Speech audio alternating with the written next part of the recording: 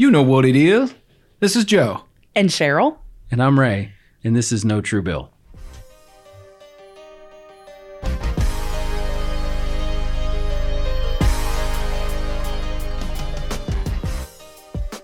All right. Yes, sir. Today we got Darlie Routier, part 2.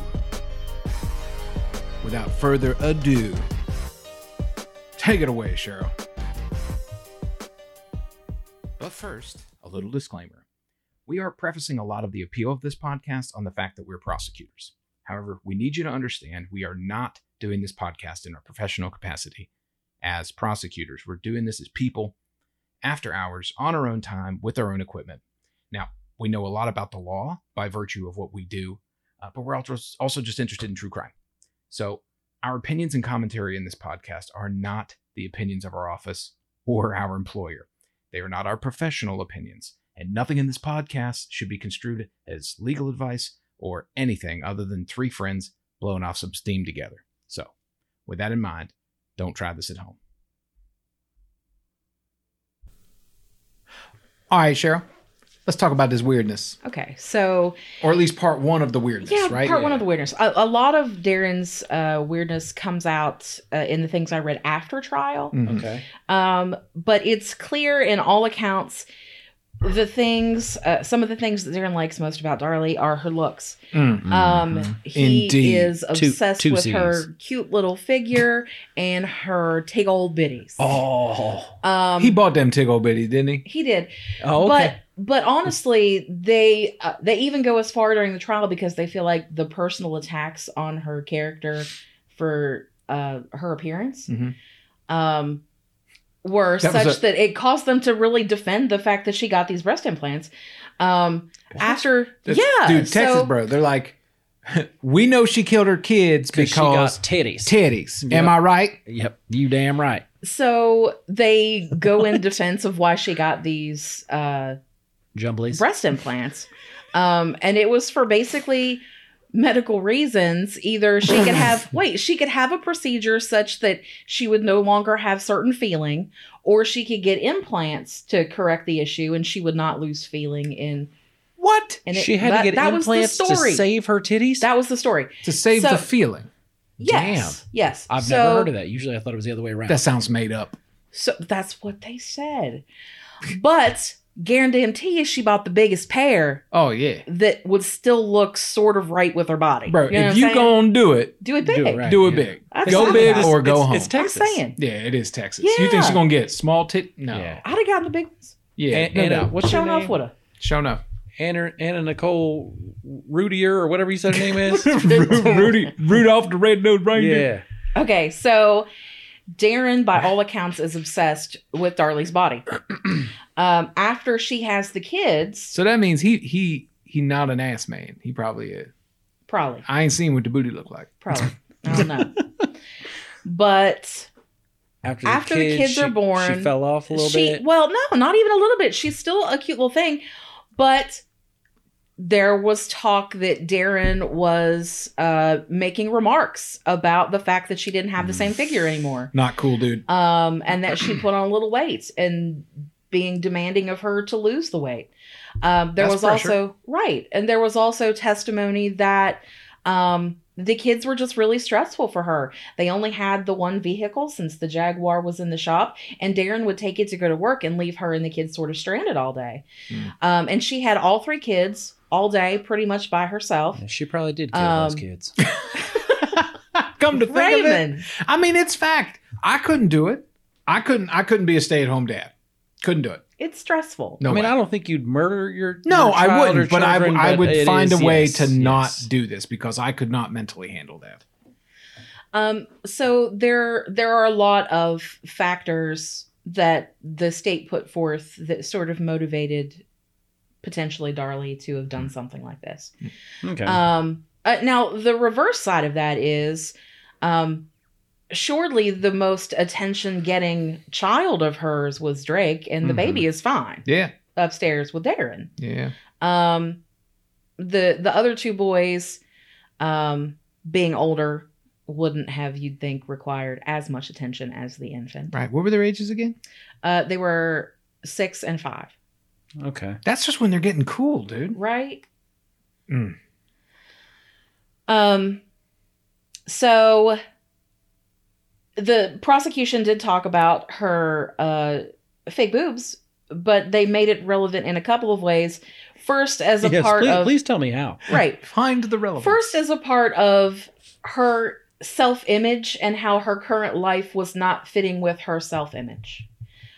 She was the fun girl who liked to do fun things with all of her free time and be flamboyant and show-offish and all of these things that she could no longer do because she was in the position that she was in with the kids. The other point they made, which to me is a more valid point, is that that's why she ain't get stabbed in the chest like the kids did. Oh. She ain't trying to ruin... Right. Ain't trying to leak silicone. You know that big thing where everybody's fake titties in Hollywood were leaking and they were all having to have emergency surgeries because the silicone was seeping into their bodies and stuff? Yeah. Do you remember that? I do. I remember that. That would have been probably around this time. No. I mean, this might have even been before that. Yeah, this was before perhaps that. They were less reliable. I don't know. I'm sure. I don't know the history of implant titties? integrity. You know what I'm saying? But Yeah. But they were like, she didn't stab herself in her torso because she didn't want to disturb her breast implant. well, and I mean, not to be sexist or anything, but don't they generally say that, like, as sort of a rule, that women often, when they commit suicide, like, I don't know if it's motivated by vanity or what, but like, they taking pills. They're slitting their wrists. They're not blowing their faces off. Aunt Sandy said in the book that the family commissioned, pretty girls don't cut themselves. Dang, that's deep. They take pills. They do. But yeah, I mean, like, dudes, right? They say like they take the shotgun to the face or they hang themselves or whatever. Women, not so much. And then but that's the statistical probability, you know. But 9 out of 10 even isn't 10 out of 10. Right, and it's clear that when she was contemplating suicide, it was by taking pills. That's true.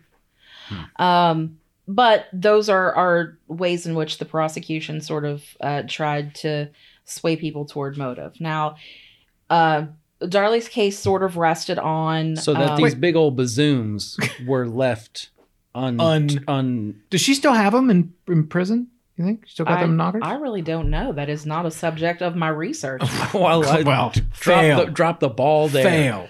I would imagine they're still in there. What happened to Weird 30? I thought we were talking about Weird Darren. How did we get talking about titties? Because his obsession with the titties.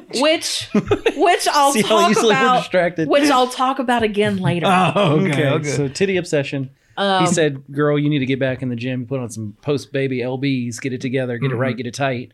And she's distraught. Yeah. So they're struggling with money. She's struggling with postpartum depression. He's making her feel some kind of way about the way she looks. With cheeseburgers and squat diet. Yeah, he ain't on Ray Ray's workout plan. He ain't about that life. 2 C's. So Darlie's case, from her perspective, really rested on the seriousness of her injuries.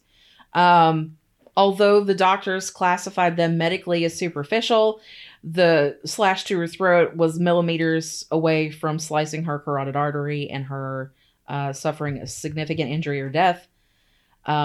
They went through the fact that no one reacts the same way to trauma, so that her behaviors during the 911 call or after the deaths of the boys or even at the graveside are explainable just by the way the belief she held and the way that she was reacting to the trauma. They tried to discount the medical staff's testimony. Some of their notes also didn't match their testimony in that they were asked whether or not Darlie was upset, showing emotion to them. And some of them answered no, when their notes clearly indicated that they would talk to her and she would be tearful. And they never really cross-examined them enough so that they explained the discrepancy. But there was a discrepancy in a couple of the nurses indicating during their testimony that they didn't see her upset, while their notes at times said that she was tearful. Well, that leads to some of that bias maybe that we were talking about. Right. We that think was she did the it. defense's argument about that. Query. Yes. You've read a lot of, obviously, very well researched in this case. If she had nicked the old what do we call it? Jugular. That's as a certain local detective near and dear to our heart referred to it once. If she messes around and nicks the old jugular and just bleeds out on the kitchen floor, you think they pin this on her posthumously, or you think they go Darren? I think they go Darren. You think they go for Darren? I think they go Darren if she dies. You don't think they just go murder suicide? I don't know. That's why I mean. Maybe, Ooh. but where's that knife? Let me get to some other things. Yeah, tell me about Billy Ray. Okay. And what else? Darlie's case also rested on there being no motive for her to do something like this. It's a good defense. She, from the testimony of her family during the trial, was a doting mother who took care of the boys. It's hard to think about a parent, specifically a mother, let's be honest, doing this. Right. But we know what happens, obviously. Yeah. They explained her, and I'll get into some of her later statements as well. She did give some other statements that were somewhat conflicting with her original statement that she gave on 911 and to officers on the scene that night. They attributed that to traumatic amnesia. She had an expert. Jury's going to love that. Testify. Traumatic amnesia. Right. The problem was whenever there was an inconsistency in her statement that she was asked to explain, she was able to do that. She only had amnesia with regard to other things. Oh. So some things she could explain and some things she couldn't. And the prosecutor pointed that out. How can you have traumatic amnesia but still be able to answer some of these questions about what you saw and heard and experienced that night? Right. Convenient selective traumatic amnesia. Yes. And that was actually the prosecutor said that this is not traumatic amnesia, this is selective amnesia. Oh, right. And apparently let me try this case. I got you, bro. Right. Apparently there had been a black car that some neighbors had reported seeing around the neighborhood. Some reported the car going slow. Some reported the car going too fast. There was a lot of conflicting testimony with regard to this alleged black car. There were also reported to be these two guys. Darlie had another neighbor testify that on the night of the 6th, she had been watching scary movies, and she was home with her 15-year-old daughter, and she heard some sounds on her front porch. When she checked what the sound was, she saw two men on her front porch. When they saw her, they ran from the house. But then she said later on, she heard a tip-tap tapping at the window. She looked out the window. Same two dudes were at the window. Again, when they saw them and the light came on, they ran off. Now, this particular lady is the only one who reported seeing these two dudes, and neither of these two dudes from the lady's description matched the description that Darlie gave of her assailant. And did she pick up the phone when this happened? No, she did not. Yeah, figures. No, she did not. Just likely story. Just so happens to surface as a defense witness who experienced this suspicious event, but it was so suspicious that she did not call authorities as it happened. The state we don't experience that ever.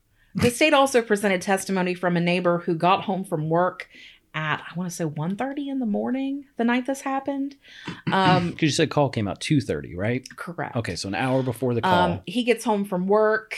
It was a warm day that day. He reports seeing nothing unusual at all in the neighborhood. He went to bed. They went to bed with the window open in the house.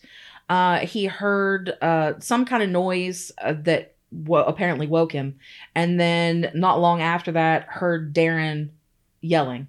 And that's when the first officer was arriving, and they started seeing the cop cars show up. Okay, so this wasn't like pre-murder. This is post-murder. He hears Darren yelling. Hears something wakes him up, and shortly thereafter he hears Darren yelling, and he goes and looks out the window and sees the officer meeting Darren and them going into the house, and then all the other officers started showing up. But that was his testimony, that there was nothing going on at 1:30 when he came through. Darlie was cross-examined. Darlie testified in her case. And she didn't do herself a lot of favors. Rarely does. As every time a defendant testifies, it's bad news for them. Just every time. Well, especially if you've given, like you said, I mean, I don't know how varying they were, but if she's given varying prior statements, usually going on the stand and being like, no, I promise the six other ones were not correct. This one is the truth. You know, that doesn't go well ever. Right. But it came out during her cross-examination that she had written letters to family members that, of course, the jail had taken a little looky-loo at before they went out, where she accused 2 different men of being the one who did this. One of which was a neighbor who lived down the street who she said watched her from his balcony, but prosecutors actually went out, tracked that dude down, talked to him, went out on his balcony, couldn't even see where he would have been watching her from it. So you hear that noise? So her contemporaneous report is, I ain't even see, digging her I didn't own even ditch. see a face. I didn't even see who it was. I don't know anything. I just saw a dark figure running into the garage, and he might still be holed up there. Please help. Correct. But now I know who it was, and it was this guy. Yeah, and I think, like I said, there were 2 different guys throughout the course of the time she was in jail that she said, I know he did it. I saw him do it. So I ain't see anybody, and then it was individual A, and then it was, it was individual B, I'm certain. Right. So she got cross-examined on those, and she said she was sure that those people had done it, not because she actually could identify anyone, but because of information people on the outside were giving her about things that they had found out. Oh, okay. It convinced her that those people were the ones who had done it.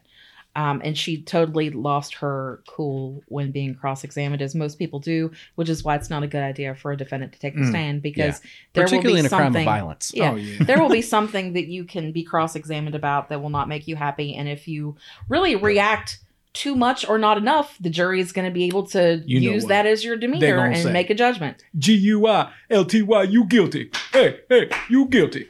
Yeah. That's it. So, going back to the evidence, Darlie gave a few different statements to a few different people. Her statements to officers sort of evolved over time to kind of explain pieces of evidence that weren't explained in her original statement. It's Which that is thing what where liars generally once do. you get discovery, your statement changes. Yeah. When you know what the evidence looks like. Yeah. Cheryl, let them know what discovery is right quick. So discovery is the process that we go through in a criminal trial. The state has to turn over all of its evidence that it has collected and plans to use to the defense so that they can be prepared to explain and or combat whatever that evidence is. So the state has to turn over all of its evidence. When you hear us talk about giving discovery or something is in discovery, that means it's part of the investigation that was turned over to the defense, and the defendant has a right to see it before trial. So her statement seemed to evolve. So if you don't know, now you know. Discovery. There you go. There it is. So when I say that her statements evolved with discovery, the more evidence she saw of the state and the things that the state thought were suspicious about the scene, she would change her statement to sort of meet or explain those things.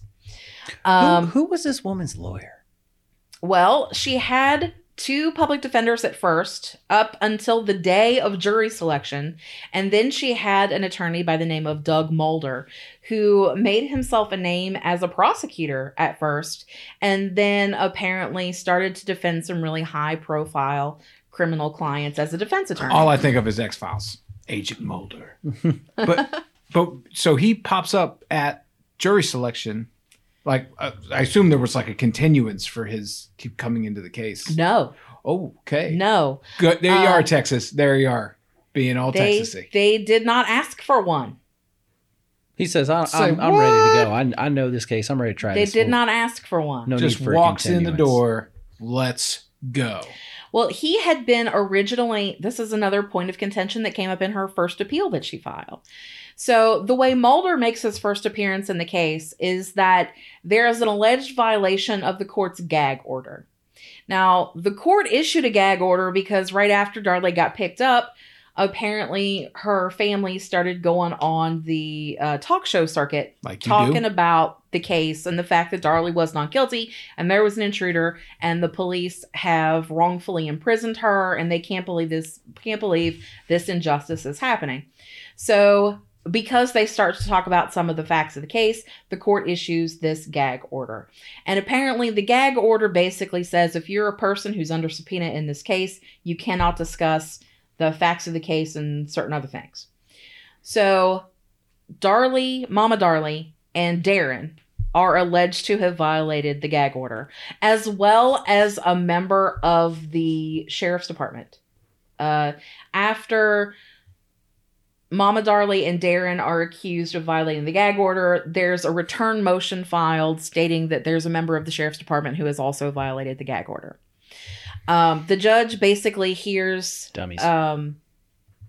The judge hears about the gag order violations, alleged gag order violations, and really finds that he's not going to do shit about shit. I issued that gag order, but I ain't really mean it. Right. So he basically says that when Mama Darlie made the statements that she made to that radio show, she wasn't under subpoena, so technically the gag order did not apply to her. And when Darren made those statements he made to whoever he made them to, he didn't talk about the facts of the case. But Mulder comes in having been retained by Mama Darlie to represent her interests in the gag order proceeding. When they show up to do the hearing on the gag order, Mama Darlie says, BT Dubs, can you also represent Darren? Interestingly enough, Mulder isn't automatically cool with that and asks the public defender who's there for Darlie if he would represent Darren in the gag order hearing. And public defender is like, nope, can't do that. That's a conflict for me, bro. So right away, public defender sounds like he smells a little involvement from Mr. Darren. Indeed. So also, though, they find conflicts, though. Okay. So a conflict of interest... A conflict of interest can arise if you have an attorney who's representing two people who have potentially competing interests. So the public defender, by saying he thought it would be a conflict for him to represent Darren, sort of implied that Darren and Darlie's interests were not the same, or potentially would be different. Some finger pointing going on. Yes, that made me believe that he might suspect that during the trial they might want to try to throw this on Darren. Yeah, why not? Indeed. I mean, that's the play. Well, especially if you hear some of the evidence I'm going to talk about later. All this weird Darren evidence I've been waiting for? Well, no, the weird stuff comes up after the trial, I told you. So the weirdest stuff comes up after the trial. But if you don't know, now you know. Conflicts. So Mulder ends up representing both Mama Darlie and Darren for purposes of the gag order hearing. The judge tosses that out. And then when they show up to start jury selection, Mulder appears and says, actually, during the gag order hearing, the judge is like, so you taking over this defense or what?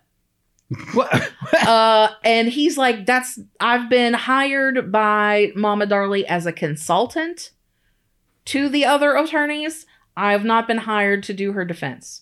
So they're like, you're being paid to be a consultant to the public defenders who know how to try a criminal case? And basically his answer at that time was yes. But then there was a break and they came back on the record. And he's like, we gon' talk about it.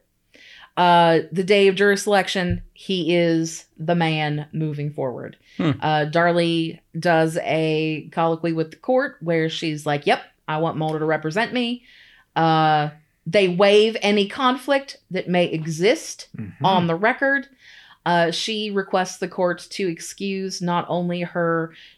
she had 3 actually appointed public defenders, 2 for purposes of the trial, and 1 guy who was an appellate expert.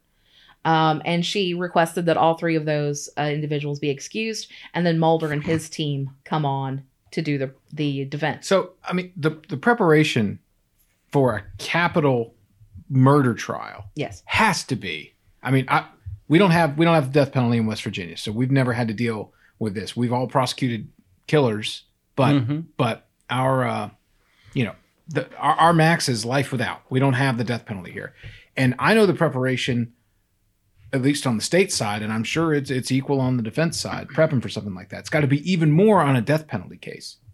You've got 3 lawyers working for you prepping this case, and then you go to start picking the jury, and you're like, nah.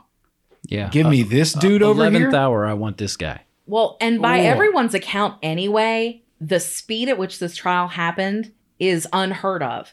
This crime was committed in June of 1996. She was indicted later that month, and she was... What, that month? Well, she was charged later that month.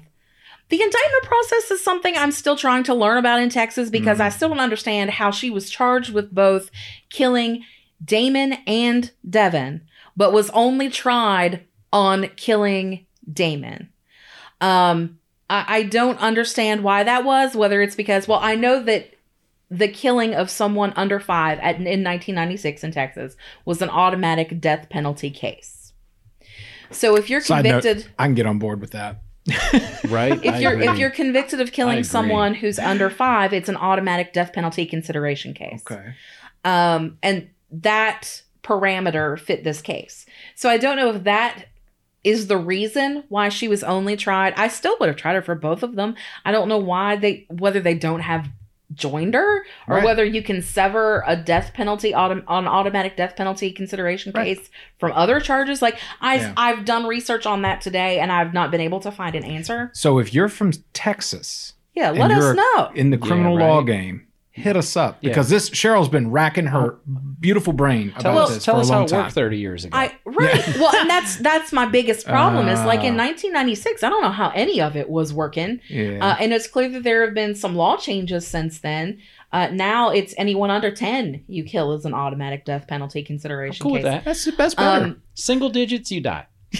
Yeah. So I don't understand the joinder or the separation of those charges for trial, or I don't understand that, or whether maybe they charged her with both initially, only indicted her on the death penalty one and didn't. I don't know, but I don't know how they get around joinder, and I don't know why it would have been severed from the other, and they still had maybe that's the answer. Maybe they don't have the opportunity to prosecute on Devin's death now. I don't know, but I would love someone to be able to explain that to me. Yeah, which is, that's super legalese, like the mandatory joinder, permissible. Most people have no idea what we're talking about, but I mean, the idea is that if people are, if a crime is interrelated enough, you don't get to try someone for Piecemeal. Yeah, right. Part of that offense, child A, and then later come back and go, well, we lost child A. Let's try child B now. Like usually, at least in West Virginia, you have to try them simultaneously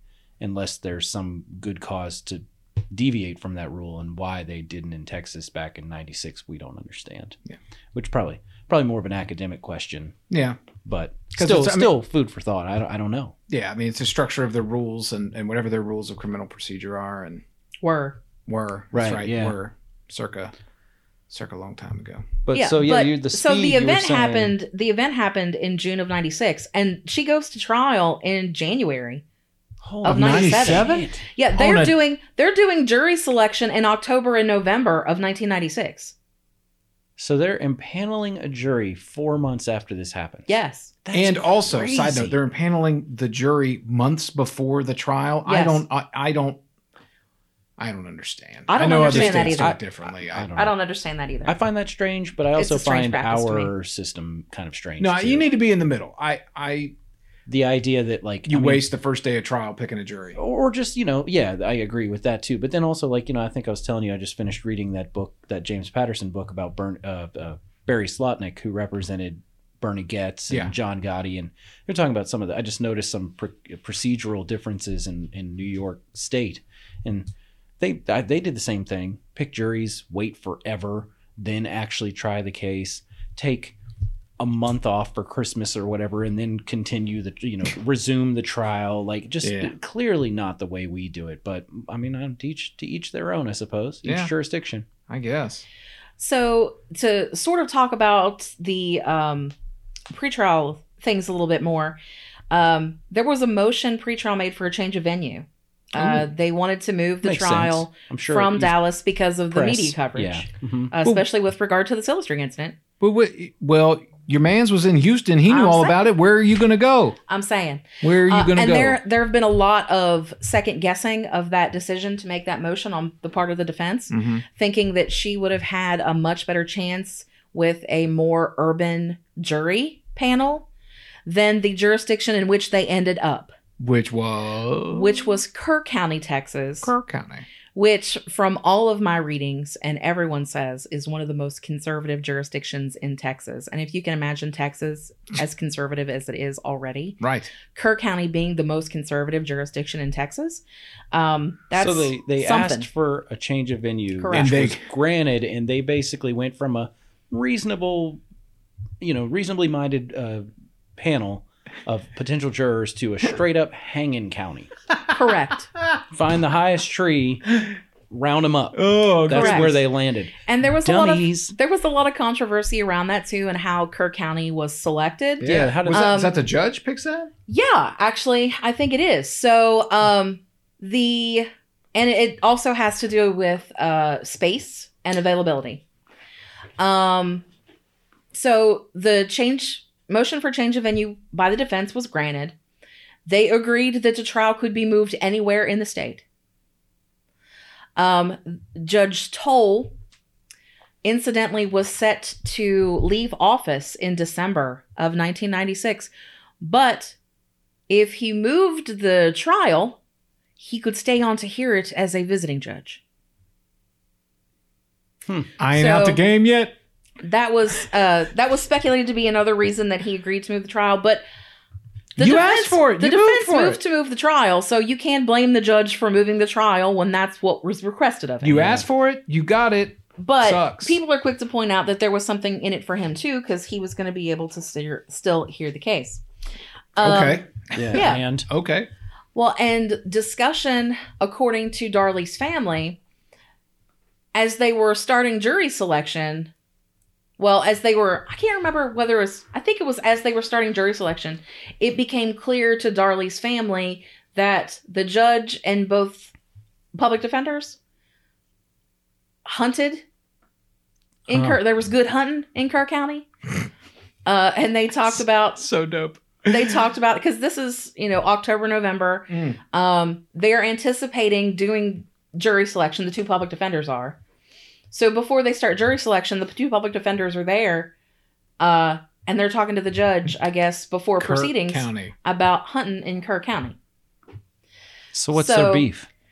That he was familiar with the woodland terrain? Okay. No. So- I think no, my understanding so- would be that they're correct me if I'm wrong, that they're suggesting Kerr County because of the hunting is fantastic That they can do during jury selection. that they can do during jury selection, but that also just happens to be the hang 'em high capital of Texas. So at the detriment of the defendant, they are going to try the case at this venue for the hunting, but she gonna get hung. Well, that's Well, up to, and you asked again, for it. this is. Am I right on that? Is that the beef? Is that what they're Yes, suggesting? the suggestion, of course, So nonsense. And again, let's talk about perspectives for a moment. A lot of these come from the suggestion of Darlie's family. A lot of these allegations of bias and everybody was out to get Darlie from the beginning, such that they're even talking about her public defenders being in some sort of conspiracy with the judge to go to a rural conservative county where Darlie's going to get an even worse shot, knowing that she's going to get an even worse shot because they personally want to hunt, which is ridiculous. It sounds. I think it sounds eminently reasonable. Public defenders and defense attorneys are they're members of the bar. They take oaths not the same as prosecutors. Theirs are a little more lax than prosecutors. Word. But they're officers of the court. They're supposed to be just and forthright. They have responsibilities to their client they're supposed to uphold. Considering the silly string video and its publicity, I don't think it was unreasonable for them to think she'd have a problem getting a fair trial locally. Mhm. But perhaps rolling the dice on where the judge might land that trial in hindsight was a bad move. But again, that's in hindsight. You Right. can't judge an attorney's actions by hindsight. And She could have ended up in Austin.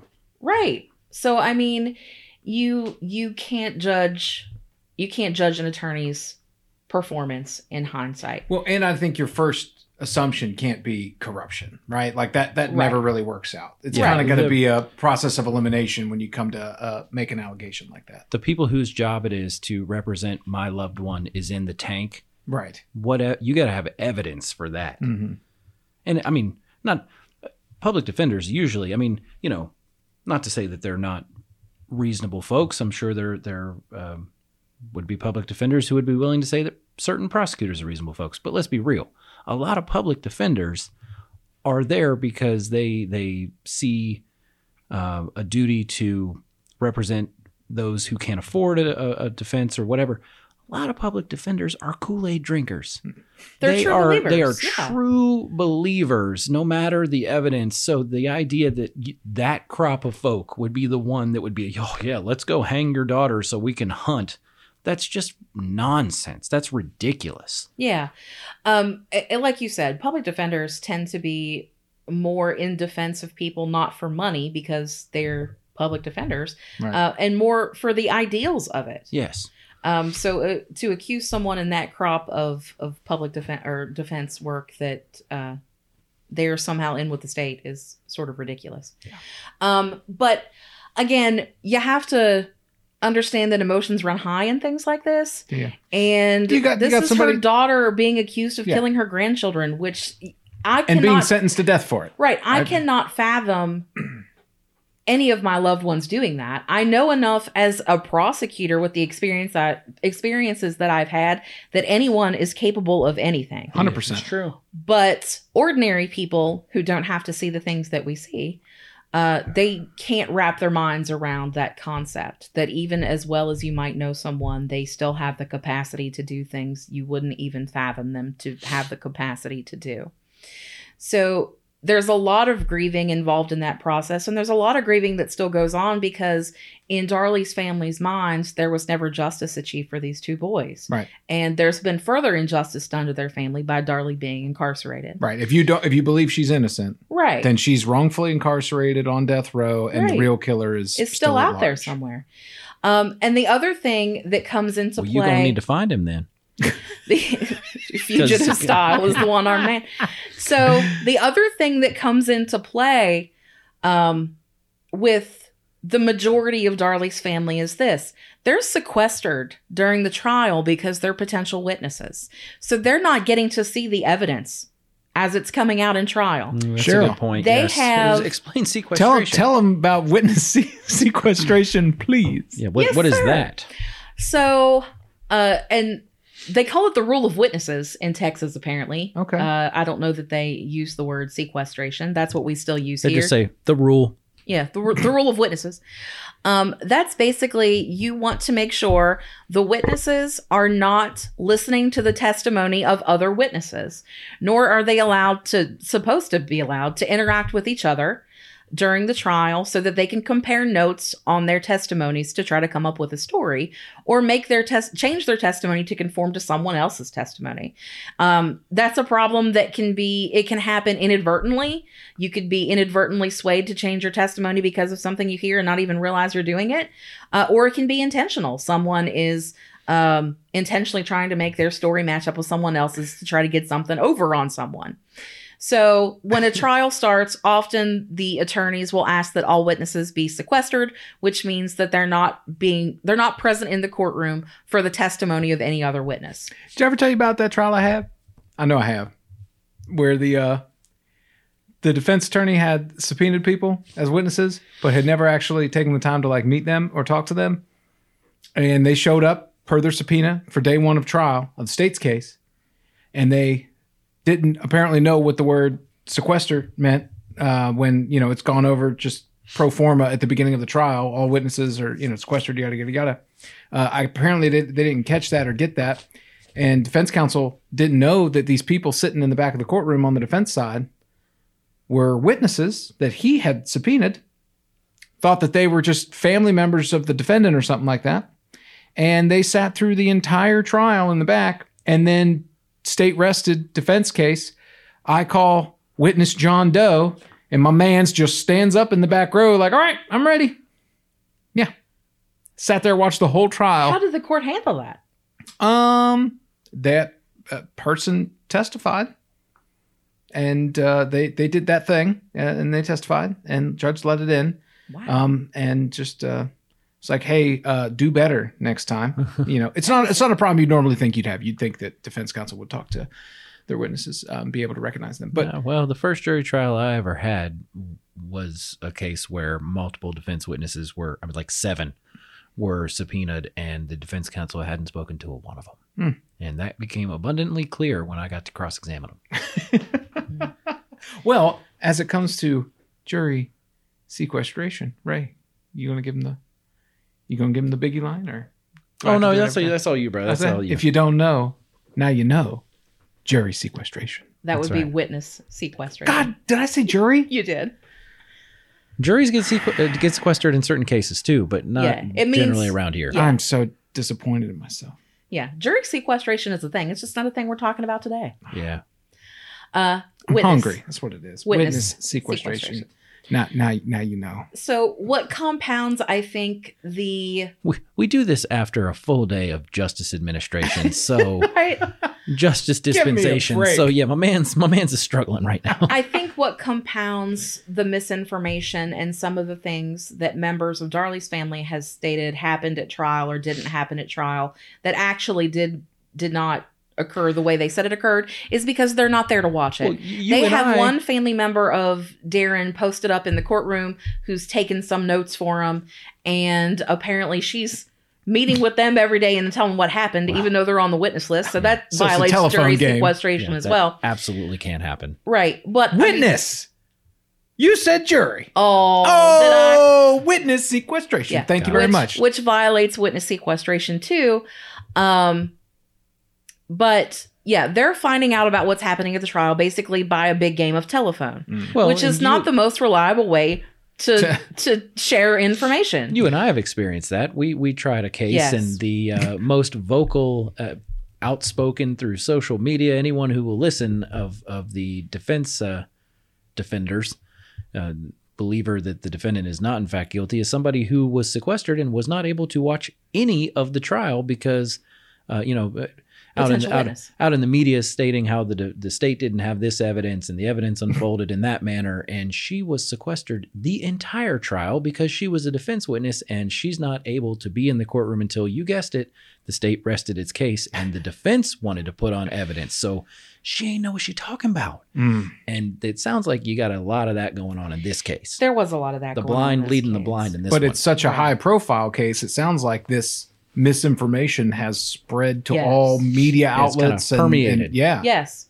That's unfortunate. Yes, it has. So the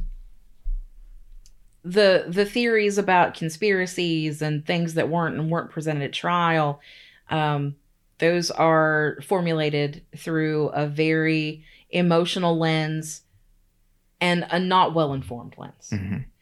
But I will say that the change of venue to the most conservative county probably made the prosecutor's questions about the song they played at the boys' memorial service or birthday party a little bit more controversial for the jurors. Apparently, the boys' favorite song at that time was Gangsta's Paradise. So when the jury heard they played Gangsta's Paradise at the graveside, conservative Kerr County jurors probably felt some kind of way about that. There was also... what is the relevance of that? I don't know. There was also a motion pre-trial to exclude the fact that they apparently found some marijuana in the house. These dope smoking, Coolio listening, and they agreed. Murderers. They agreed not to introduce evidence with regard to the marijuana because it wasn't relevant. Because Willie Nelson. That's why. Because it wasn't relevant. However, during the questioning of one of the officers, oh no, it was one of those situations, I think, where I'm not going to say it was not responsive to the question, but it was a question asked by defense counsel where he kept pushing, well, did you find anything else? Did you find anything else? And I think the officer didn't know what he was talking about and finally just said, well, I found the marijuana.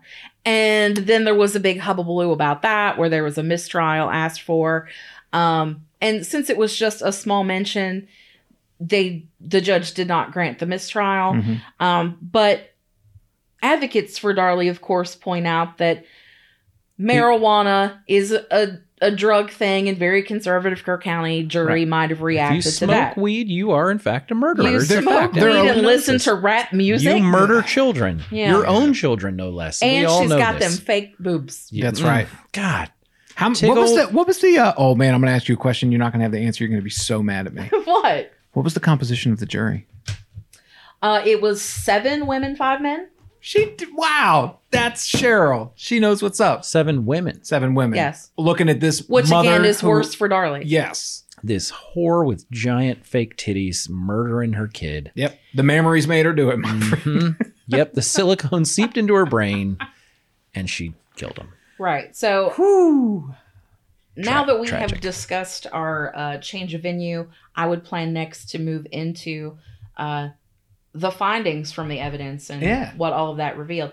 This might be a good natural breaking point for this episode. For this episode. Okay. I like it. We've got the stage set. Yeah. And now we're going to get into how it actually unfolded, what the jury, I guess you're saying the way it was presented at trial. What do you mean the findings? Because obviously a jury reaches a verdict and that's that. Right. I'm not talking about findings with regard to the jury. I'm talking about, I went over with you at the beginning what kind of evidence they noticed at the scene. The blood evidence, the fingerprints, the knives, So the now, broken glass, the what it vacuum say? cleaner, the shoes, the Yeah. sock. I'm going to talk to you about all of that evidence and why it's relevant and how it was presented, the Okay. analysis of that evidence, and what it yielded. So we get into the meat of the trial Yes. now. Right. Scientific evidence. Going to talk about And science. some other circumstantial evidence that is important, I think. Like Gangsta's Paradise. Unlike Oh. Gangster's Oh, Paradise. unlike. Oh, that's I forgot Not that. important at all. Okay. Well, I don't know about you, but I'm very excited for that. Yes. This has been enjoyable thus far, very much. Pretty long. We've been saying some words, putting in some time on the clock. May even split this part into 2. So it's either episode 2 or episode 3 going to be coming up. So hit us up on Gmail with any questions, especially you people in Texas, you legal folks in Texas. Give us some answers. Please, fanatics who believe she's guilty or believe she's innocent, please don't try to put forth your beliefs that she's guilty or innocent and why. But if you got any information about the charge and why she was tried the way she was, we'd love to hear about that. Yeah. Or if you have any individualized insults for either one of us, again, I think or for any of us, we put that up. We like good insults. Especially people who don't appreciate me telling them that they can't share their opinions. That's right. And it's not that people can't share their opinions. It's just that I'm so tired of reading People's why opinions she's on this innocent case. or why she's guilty after all the research I've done. Because this is how it makes me feel. Yeah. I don't care how you feel. Oh, the only thing that matters in this world is how those 12 folks felt. Indeed. That's And the whether important there's part. any evidence out there, newly discovered evidence that says they got it wrong. And perhaps we will talk about one of those jurors and why he says if he had to do it over again, he may have made a different decision. Cliffhanger. Dang. Teaser. So that's it. Yeah, gotta stop it. And the Gmail is notruebillpodcast@gmail.com. Can't wait. Looking forward to it. Keep it loose. Keep it tight. And until next time, y'all stay out of trouble. Indeed.